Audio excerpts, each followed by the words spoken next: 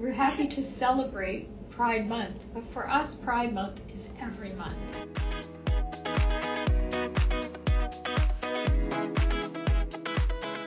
Hi, welcome to Love Mia Vita podcast, the podcast to women for women. I'm Jerry DiPiano, women's healthcare advocate and founder of FemPharma. I'm joined by Dr. Deborah Saltman, physician, researcher, the thinker, and medical director. Thanks, Jerry. I'm really proud to be a part of FemPharma's commitment to keeping women healthy and safe and this series of podcasts. Together, we're providing solutions for women who care about living their best lives at any age. As trailblazers, we aim to break down the myths and provide the truths about everything women want and care about. Imagine that. We asked women what they want, and we're about to deliver it. By the way, we hope to entertain you, and that's no BS. Over the coming months, we'll be speaking with experts about topics that matter, mental and physical well-being, and what more could be done. We will push our experts to give you answers that are real. So send us your questions, and here's to loving our lives.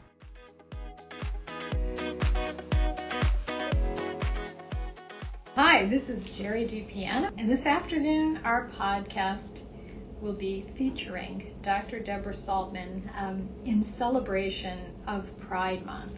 Yes, it's a great month, and it's great to celebrate with you and tell you a bit about my story and a little bit about how I came out and how working with FemPharma has been a really great adventure for me and a really good place to work as part of the LGBTQI community. Well, as you know, Deb, we are strong supporters of the LGBTQI community, and we have invested in doing activities with the community in the past, and we look forward to continuing our involvement and engagement with the community and providing products and services that are supportive to all persons. But perhaps you could share with us a bit about your story and how your journey has been going, and Sure. Then we can offer some tips to all of our friends in the community as to how we can help at FemPharma. Sure, gladly. I came out in my 20s, which is these days pretty late to come out. I cisgender identify as a female, and I'm a lesbian, and it was tricky coming out. I had a tough time in the hospital. I was not offered jobs at several hospitals. I didn't know what I was going to do with my future. And then I fell in love with a woman, and it was just like the movies. I knew that was the future for me, as difficult as it might be.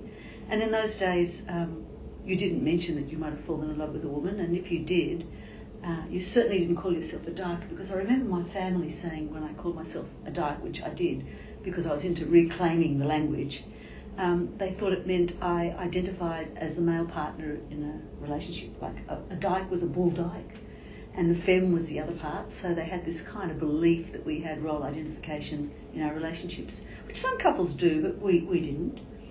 But I was very fortunate in that I had a good circle of friends, and I had some very strong and supportive early relationships with women and a community. I was part of the lesbian cultural extravaganza and did a very poor rendition of Bette Midler, but it seemed to go down well with the LGBT. Then it was the lesbian community, and it was the lesbian and gay, and then it became the lesbian bisexual, and we got more letters and we became more inclusive, which was great. I'm Jewish, and we started a group called Stars of David Came Out, and we marched in Mardi Gras in Australia. I was one of the first dykes on bikes, and also one of the first hooters on scooters, which was very interesting. That was a mixed group of guys and girls. So hooters on scooters and dykes on bikes. And I did a lot of marshalling as a doctor at the Mardi Gras in Australia, and I'm really sad that lots of people from the US couldn't go to Mardi Gras in Australia this year, and I'm sure they'll want to go in future years. And then I was fortunate enough to have a out gay male professor as my boss, and he assisted me to become the first woman and out lesbian professor of family practice and public health in Australia. And with that, I was given what is the equivalent of a damehood from the Australian government, from the Queen, for my services to women's health and to medical education and general practice. So all in all, it was a great career, and then I got bored. And I went to London in search of new and interesting opportunities, and then I got bored again and came to the US. And luckily, on the way, I met Jerry DiPiano, and we hit it off, which was absolutely amazing. And I was so excited because before that it was very, very difficult finding something simpatico to do in the US, and I really did want to come work here. And that was a couple of years ago, and the happy story continues that after that I got married in the US, and Fem Pharma gave me a wonderful, I think it's still called a hen's party if you're a lesbian, but I think that was a hen's party. We did. And that's my future here, and I'm really pleased to be part of an organisation that looks at the moment, we're going to do lots of other things, I know, and watch this space, some beautiful product lines coming ahead, but at the moment I'm really excited about mucosal moisturisers. I know it sounds weird, but believe it or not, it's a gay and lesbian thing. We use our mucosas a lot. We use a lot of our mucosas, and nobody seems to talk about our mucosas. For me, they want to talk about the menopause, because I am of age, and I've written a couple of books about it. And for a lot of gay males, they don't want to talk about anoreceptive sex and using basically moisturisers to keep the anoreceptive sex working well and enjoyment. That's one of the things. Another thing is in the trans communities, there's a lot of mucosal change there, and helping to modify it and helping to keep our trans communities healthy, particularly in the private regions, in the perineal area. Nobody likes talking about that, and I know we've had some issues about being able to talk about that on social media. It's very curious to me that we have, through our research, learned that members of the LGBTQ community are often not taken seriously by their medical practitioners. And when we think about disparities in the provision of health care, we've also learned that oftentimes when members of the LGBTQI community will visit a physician, that they either won't get proper care, or physicians are completely perplexed as to how to approach it. As a lesbian woman, have you personally encountered any of this in the community? Obviously you did professionally, as a career professional, as a physician and a PhD, but as a patient, have you encountered this, and can you provide any advice to members of the community? Sure. I mean, one of the big places we encounter it, particularly as lesbians, is with pap smears or cervical smears, and how often lesbians should have them. And, you know, a lot of lesbians have had relationships at some stage with men and may have not been vaccinated against the HPV virus, so that's important. And a lot of women ask me, what did you do and how often did you have pap smears? And I actually had cervical intraepithelial neoplasia because I didn't have regular pap smears, even though I'd had relationships with men and women, because I thought I didn't need them. And that's until my dermatologist brother-in-law said that he had seen surveys of hands of gynecologists, and a high percentage of them had papillomawart virus on their hands, as did dermatologists. And it's very pervasive. So I say to all women, irrespective of your sexual partner, please get regular pap smears. If you're of the age still and you're young and you're listening to this, hopefully some are, get vaccinated. Vaccines are pretty important these days. So pap smears are a big one. The other thing that comes about is particularly breast cancer and the relation of that to lesbians who may not have had children. As you know, there's a debate about whether breast cancer is less likely in people who haven't used the oral contraceptive, or whether the period of having early children, the stopping of the menstrual cycle for 9 odd months actually is protective against breast cancer. So that's another area that women particularly lesbians, aren't taken seriously in terms of that kind of care. I think there's a whole lot of issues in relation to same-sex couples with children, and it's not just lesbians. It's gay men who choose to have children, and the kind of spectre might be. I have 2 very good friends who have 2 gay male friends who have 3 female children, and what the community thinks about that, whether men can bring up women, but apparently women can bring up men, so I don't see why the obverse isn't true. So that's another issue in terms of child rearing and childcare, who stays at home with the children. So there's a range of issues. Of course, the other range of issue is the traditional one where the LGBTQI community is viewed as either sexual or mad.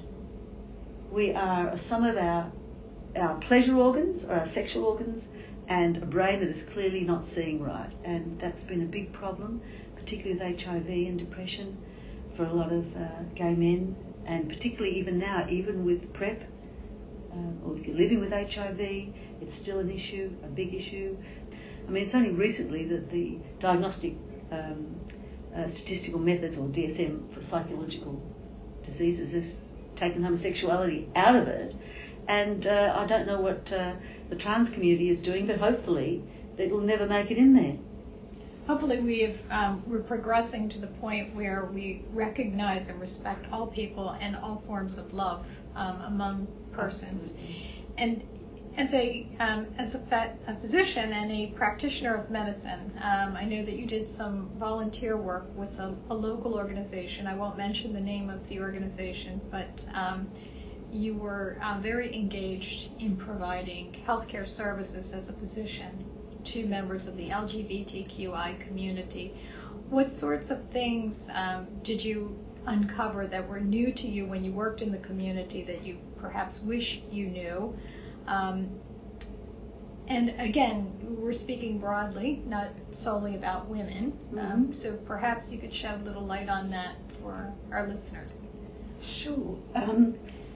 Because it was a designated LGBTQI community health centre, our number one clientele were people in that community. And a lot of them used the health centre only for issues relating to their designated gender comfortability, not even assignment, but comfortability. And I think that's pretty sad for continuing care. For example, if I'd take the blood pressure from someone and I'd see they were on blood pressure medications, I wouldn't be dealing with that. That would be some other doctor. And I wondered if the other doctor knew about what I was doing. I wondered if the other doctor knew that they were on PrEP, or knew that they were on HIV medication, or knew that they'd had Hep C, or knew whatever they needed to know about, or had partner violence problems. I just wondered if they didn't get the holistic care because they couldn't come out to their regular doctor. And, you know, Jerry, I know this is a talk for Pride, but it's a talk for all the people we talk to, because we both know that lots of people who use our products say to us, I have no clinician in my area I can talk to. My gynecologist retired, he was male, he didn't understand the problems I had. And so we know that this issue of holistic care is troublesome, and particularly so for the LGBTQIA, and so a few more letters, and apologies for stopping there. One of the reasons I stopped there is because I never want to forget the L. I have to be Pride. It's Pride. I'm very pleased and proud to be a lesbian, and pleased and proud to be married to my wife. What you share is about the continuity of care. It shouldn't surprise anyone. Anyone who has had a diagnosis of anything understands that once you get the initial diagnosis and you get the treatment, it's really how do you live with this? How do you live with whatever that diagnosis is? And oftentimes we're dropped out of the system. And more challenging for individuals who are in the LGBTQI, and I apologize for missing the remaining letters, but this has really become quite a problem, and obviously a cause for some concern, and for us to, during Pride Month, insist that we get better coordination of care. So thinking about what we can do as a healthcare company for persons who have vaginas and vulvas in particular, but who do care about the health of all persons. What are some suggestions that you would provide for our listening audience as it pertains to where we can be of support? What can FemPharma do to provide some support? Well, think more broadly is the most important thing, and be most inclusive as we can. And all of us have our biases and all of us have our problems with that. But if we can just broaden our avenues a little bit and think more broadly about it, and I think younger people are doing that much better than my generation did. They're much more accepting of the broader basis of gender and sexuality and fluidity. That's one of the things. The second thing is the transgender community needs our support. I'm a clinician, and irrespective of what people think about transgender males and females are taking hormones, and we have very little experience long term how those hormones might affect them. We know already there's a lot of experience with how the oral contraceptive affects women, so you can only imagine there are issues as well about long-term estrogen and testosterone use amongst people who that's not endogenous in. The second thing is this huge disparity where trans females can get estrogen cheaply and trans males can't get testosterone cheaply. They have to have it authorised. There is a huge gender imbalance there, and that's something the community needs to look at. Whatever our belief about the communities, I happen to support the transgender communities. I'm not transgender, but I happen to support their right to have appropriate healthcare and for us to support the choices they make. And as a member of the community, what sorts of advice would you share in terms of selecting an appropriate physician or nurse practitioner so that you do get the best coordination of care and that you do have someone that is experienced as to some of the unique issues that you may be facing?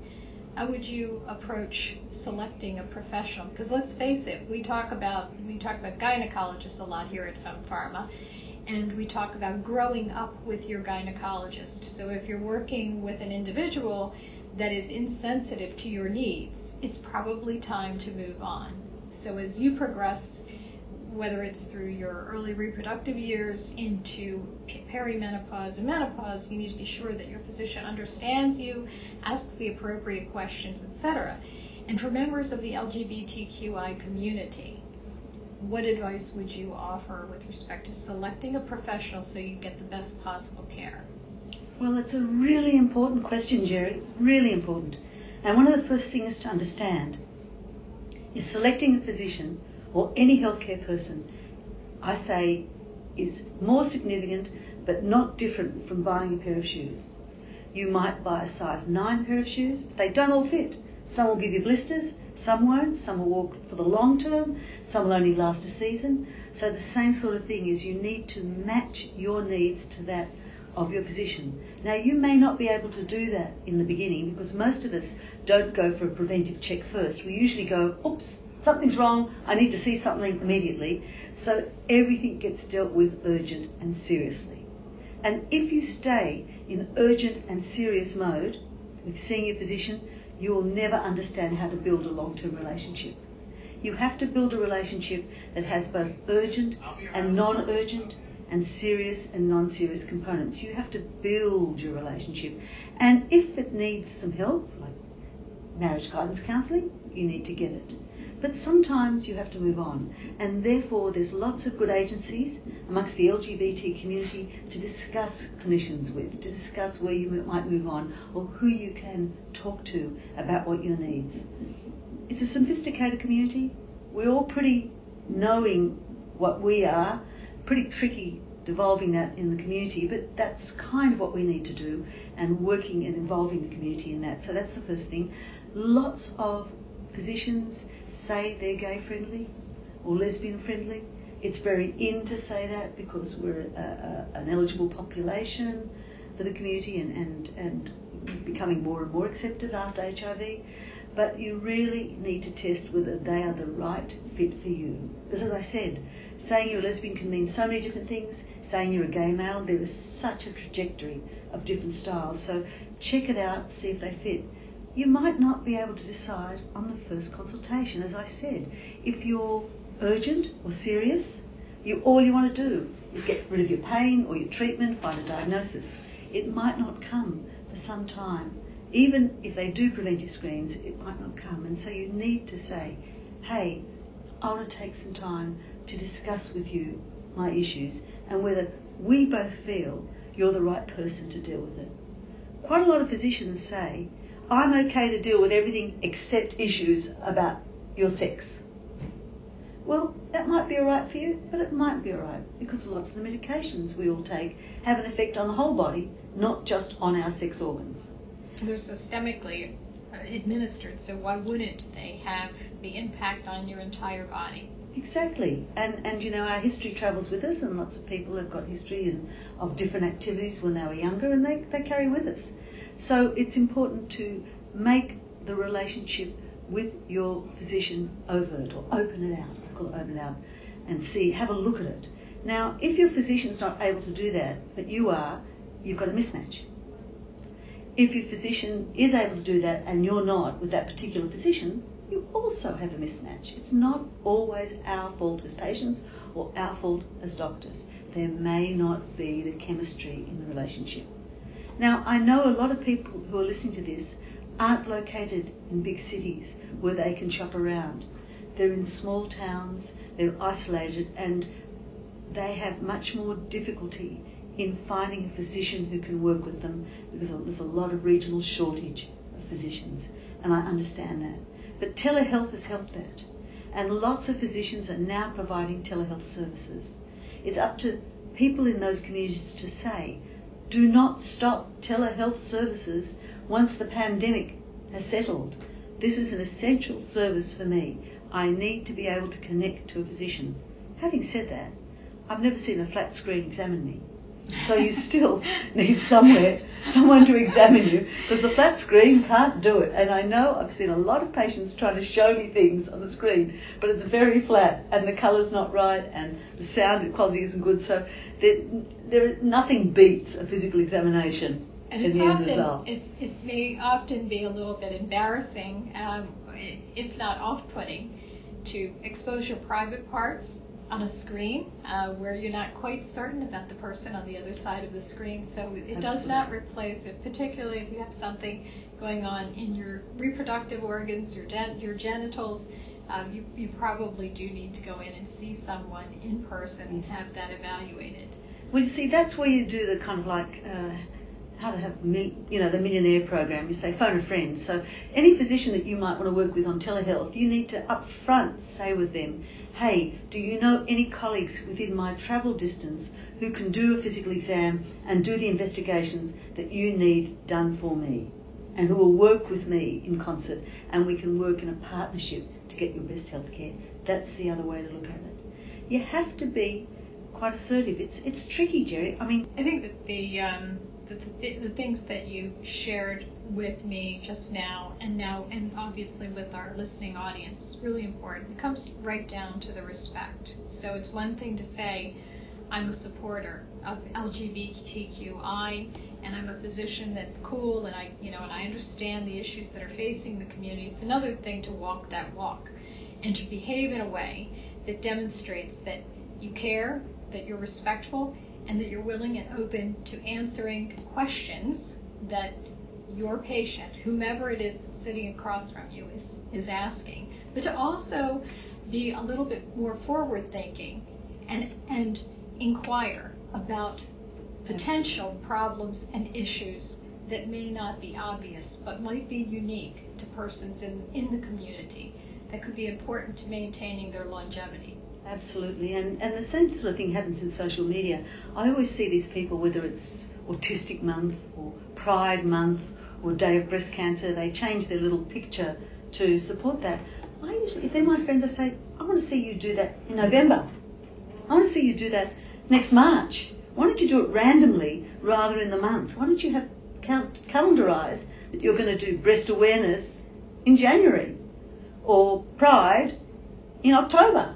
Pride Month should be every month. We're happy to celebrate Pride Month, but for us, Pride Month is every month. Well, that's exactly the point, isn't it, Jerry? I don't need to wear a Pride badge. If anyone asks me, do you mind talking about being a lesbian? I don't mind at all.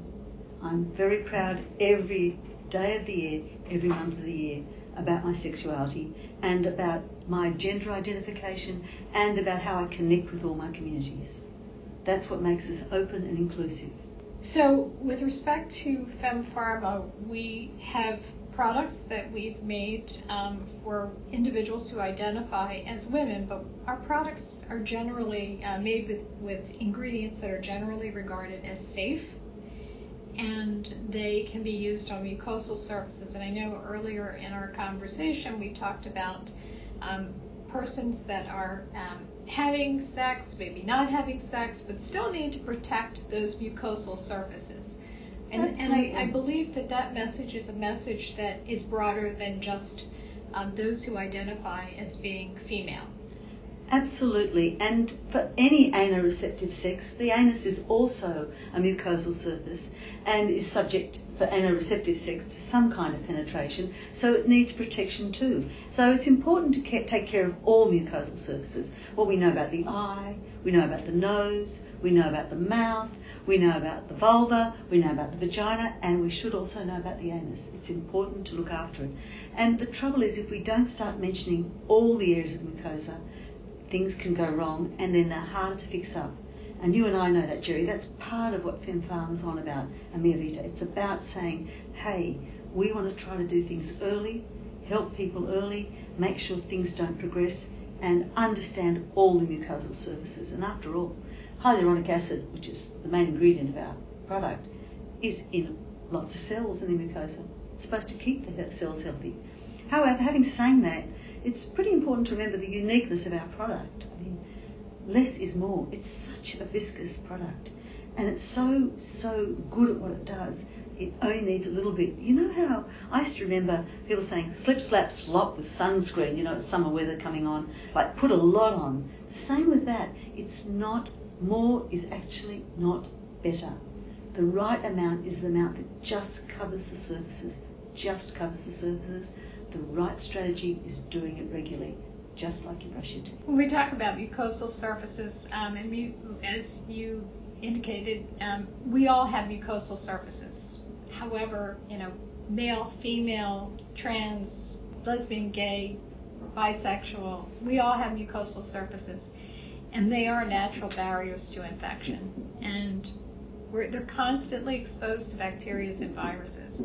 They're potential sites for entry of microorganisms, so keeping those surfaces intact is really important. Overdoing it is also not what we recommend, and that's why we developed our products with the lowest effective product for symptom relief. You need to put a small amount of material on because it's highly concentrated and very effective. And we make them with all pharmaceutical grade ingredients according to good manufacturing practices. So we have thought about how to bring products into the market that are safe, relatively safe, effective for all persons. And especially at FemPharma, we do focus on women and women's health, but we care about everyone. And I know a lot of people in summer like to bleach and have waxing and that sort of stuff. The area is very sensitive, and you need to prepare it for that sort of stuff. I tell people that if you're going to get a bikini wax, or you're going to get a Brazilian, or you're going to get an anal bleaching, or you're going to do any of those things, before you even think about doing that, for 2 weeks, moisturize. Get your tissues in the best way to get that. The treatment always has some kind of negative effect on your skin, so you want to prepare it the best. And also expect a recuperative period.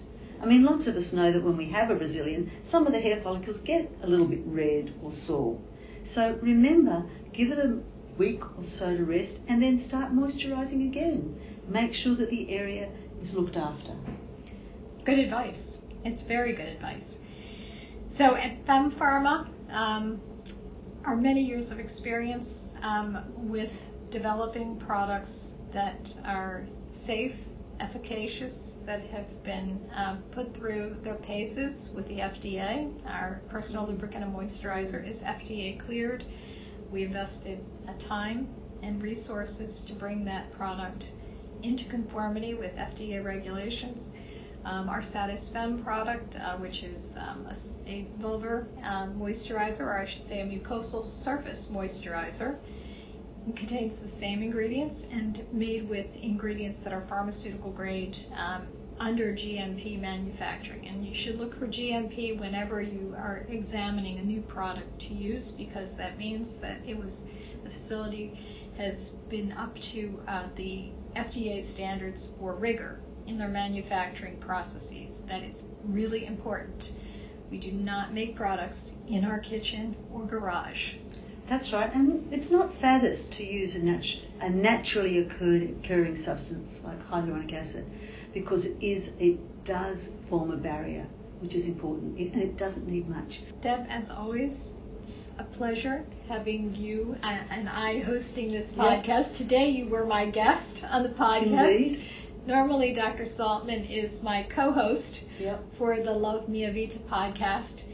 But today we wanted to celebrate Pride, and we are showcasing Dr. Saltman, who has been a pioneer. As you heard, she came out a number of years ago. Just a few. Before there was widespread acceptance of persons in the community. And so we consider her a trailblazer, but she is also our lovely and thoughtful and intelligent medical director, and we are so proud of you, Deb, and we want to celebrate Pride Month with you now and throughout the year. And happy Pride with everyone. And here's to loving our lives.